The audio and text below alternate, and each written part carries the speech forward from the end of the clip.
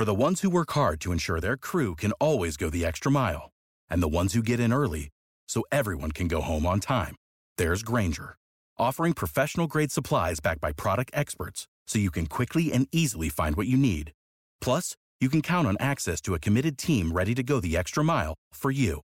Call, click Grainger.com, or just stop by. Grainger, for the ones who get it done.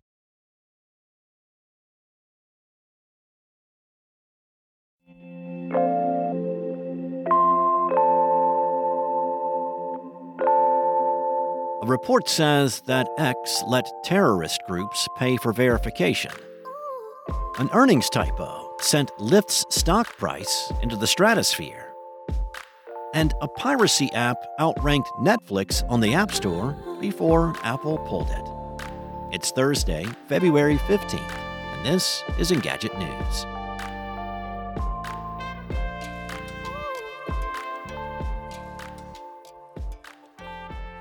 X has allowed dozens of sanctioned individuals and groups to pay for its premium service, according to a new report from the Tech Transparency Project. The report raises questions about whether X is running afoul of U.S. sanctions. The report found 28 verified accounts belonging to people and groups the U.S. government considers to be a national security threat. The group includes 2 leaders of Hezbollah, accounts associated with Houthis in Yemen, and state-run media accounts from Iran and Russia. Of those, 18 of the accounts were verified after X began charging for verification last spring. Changing up Twitter's verification policy was one of the most significant changes implemented by Elon Musk after he took over the company. Under the new rules, anyone can pay for a blue checkmark if they subscribe to X Premium. X doesn't require users to submit identification, and the company has, at times, scrambled to shut down impersonators. X also offers gold checkmarks to advertisers as part of its Verified Organizations tier, which starts at $200 a month. The TTP report found that accounts belonging to Iran's Press TV and Russia's Tinkoff Bank, both sanctioned entities, had gold checks. X has also given away gold checks to at least 10,000 companies. As the report points out, even giving away the gold badge to sanctioned groups could violate U.S. government policies. X didn't immediately respond to a request for comment, but it appears that the company has removed verification from some of the accounts named in the TTP's report. The company wrote, X has a robust and secure approach in place for our monetization features, adhering to legal obligations, along with independent screening by our payments providers. Several of the accounts listed in the Tech Transparency Report are not directly named on sanction lists, while some others may have visible account checkmarks without receiving any services that would be subject to sanctions. In an absolutely bananas turn of events, a typo in an earnings report caused Lyft shares to skyrocket nearly 70% after Tuesday's closing stock market bell, as reported by CBS. There was an extra zero in the report that suggested a 5% margin expansion in 2024 instead of a 0.5% margin. This sent investors into a tizzy as the company has long struggled to turn a profit. The mistake was even present in Lyft's slide deck, which was part of that earnings report, and an accompanying press release. The company quickly corrected the mistake, calling it a clerical error, but the stock surge had already begun. Lyft CFO Aaron Brewer addressed the issue in an earnings call yesterday evening, which caused the stocks to reverse course. It's worth noting that the earnings report was still good news for Lyft, even without that mistake, so the stock price experienced a more stable increase of around 35%. Now on to the blame game. Lyft CEO David Risher appeared on CNBC's Squawk Box to take responsibility for the mistake, saying, "Look, it was a bad error, and that's on me." Risher went on to note that it was super frustrating for everyone on the team and said that he could see a fellow employee's jaw drop when discovering the issue. The good news?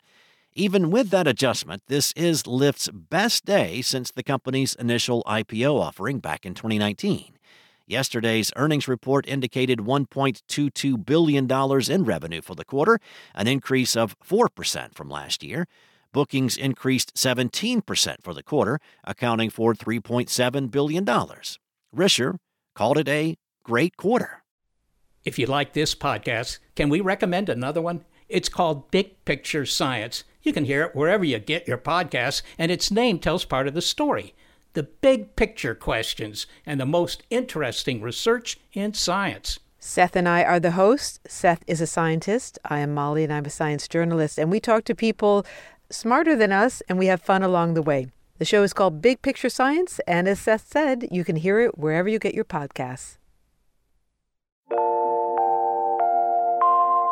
Over the past week, an app called Kimi curiously outranked well-known streaming services such as Netflix and Prime Video in the App Store's list of top free entertainment apps.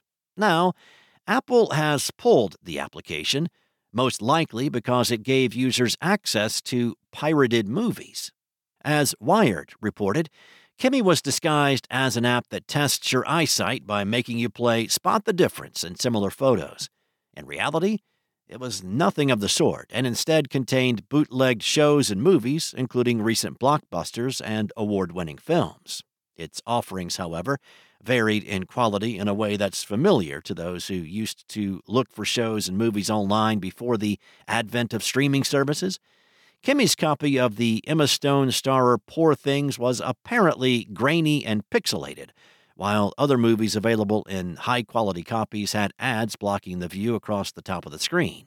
The app was incredibly easy to use. Viewers simply had to download it and open it up to start watching. It was similar to the now-defunct service Popcorn Time in that it made pirating movies as easy as watching Netflix. Popcorn Time shut down for good in 2022. Apple prides itself on privacy and safety and on making sure the apps it makes available for download are on the up and up. When it revealed how it would comply with the European Union's Digital Markets Act, for instance, it said any alternative app store that makes its way to the company's platforms will need to have stringent rules and moderation tools comparable to its own. Apple itself may have to start keeping a close eye on its app store, though.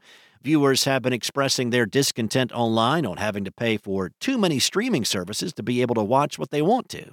And it seems like more and more people are turning to piracy again. Thanks for listening. There's more to these stories and additional articles at Engadget.com. This episode featured journalism by contributors Carissa Bell, Lawrence Bonk, and Mariella Moon, and was produced by Spoken Layer. Enjoy your day, and I'll be back tomorrow morning with more tech news from Engadget.